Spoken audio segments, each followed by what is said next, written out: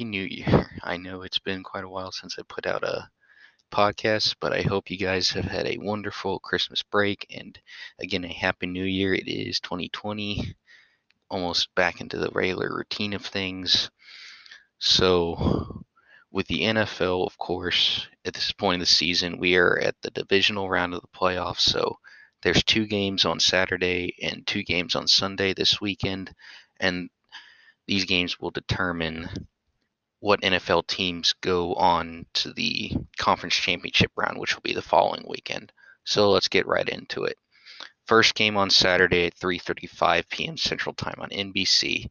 You have the Minnesota Vikings coming off a shocking win against the New Orleans Saints in the Superdome last week, taking on the number one seed San Francisco 49ers in San Francisco.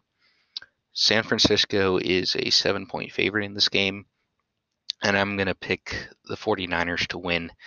The Vikings, although they are coming off a win, I think they are coming off an emotional win, and the 49ers defensive line against the Vikings offensive line is going to be a brutal matchup for the Vikings offensive line. Of course, the Vikings have a really good roster with Kirk Cousins, Dalvin Cook, Adam Thielen, Stephon Diggs, and Treadwell and all those guys on offense. And their defense is really good too. They have a very good front seven as well.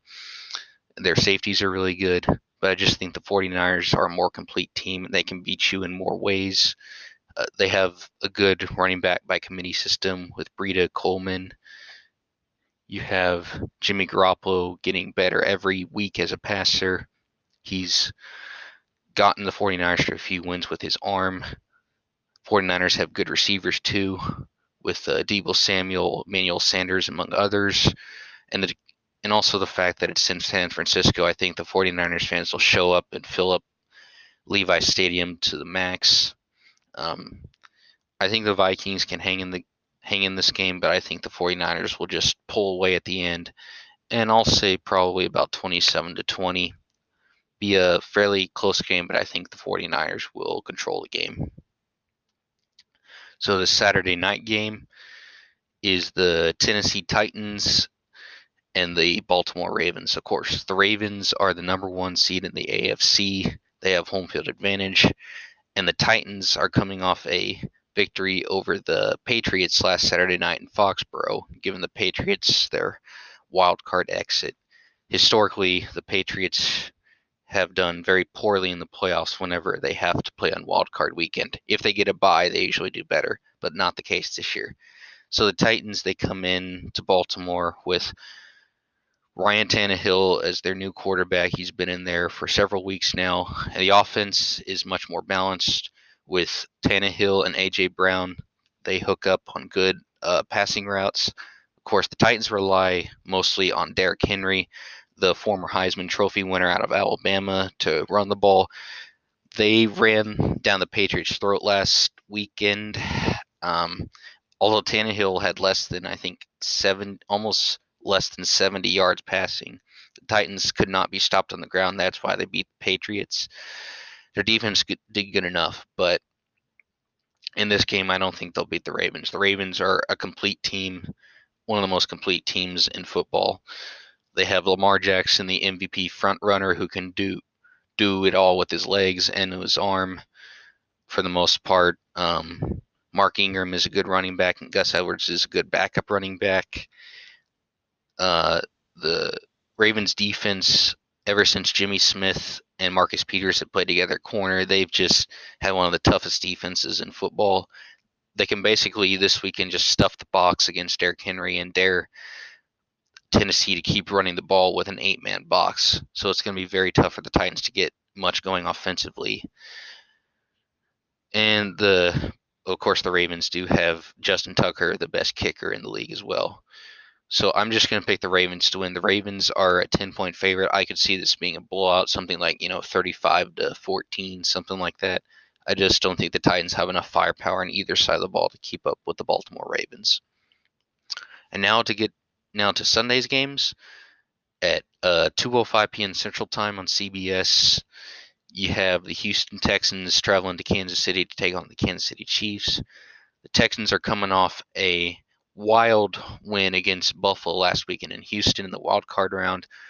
Buffalo was up 16-0 at one point, but the Texans fought all the way back and eventually kicked a game-winning field goal in overtime to get past the Bills. And of course, the Chiefs got a bye. They're the number 2 seed, so they've had an extra week to prepare for the Texans. Um, starting, this is a very intriguing matchup. Of course, with the quarterback matchup, you have Patrick Mahomes for Kansas City. You have Deshaun Watson for the Houston Texans. Both of them like to thrive under pressure, and they have weapons at their disposal. Both teams have really good sets of wide receivers and good sets of running backs too. The defense, though, for Kansas City is much improved from the Week 6 matchup previously in the season when the Texans won in Kansas City. Frank Clark and Chris Jones, the Chiefs' 2 best pass rushers, are both healthy for this game, unlike the previous game. Now, the Chiefs did lose a rookie safety, Juan Thornhill, I believe his name is, that kind of allowed their other safety, Tyrann Mathieu, to just roam about and do his thing. But with him gone, Mathieu could be forced to sit back in zone coverage. But the Chiefs also, from what I've heard from the experts on radio and TV, they struggle in man-to-man. So the Texans, with their receivers such as DeAndre Hopkins, Will Fuller, Kenny Stills, and so on and so forth, I think they can exploit some matchups on the outside. And I think Deshaun Watson, with his mastery at improvising from the pocket when the play breaks down, the Texans do have a good chance to win this game. Now, the Chiefs, of course, their offense is really good too. Of course, I've said Mahomes, their receivers like Tyreek Hill, Travis Kelce, the best tight end in the league too, one of the best catchers of the ball in the league too. Their backfield, Damian Williams, LaShawn McCoy. It's just going to be a really fun matchup. I think the weakest part of this game is the Texans' pass defense could be really exploited in this game, just with the Chiefs being able to get so many guys open. It's in Kansas City, and the Chiefs are a 10-point favorite. I don't think the Chiefs are going to win by more than 10 points. I think this will be a close game, tightly contested. I think Deshaun Watson will keep the game from turning into a blowout, but I do think the Chiefs are going to win. I'm going to say the Chiefs win 31-27. It's a very, very fun game to watch on Sunday afternoon.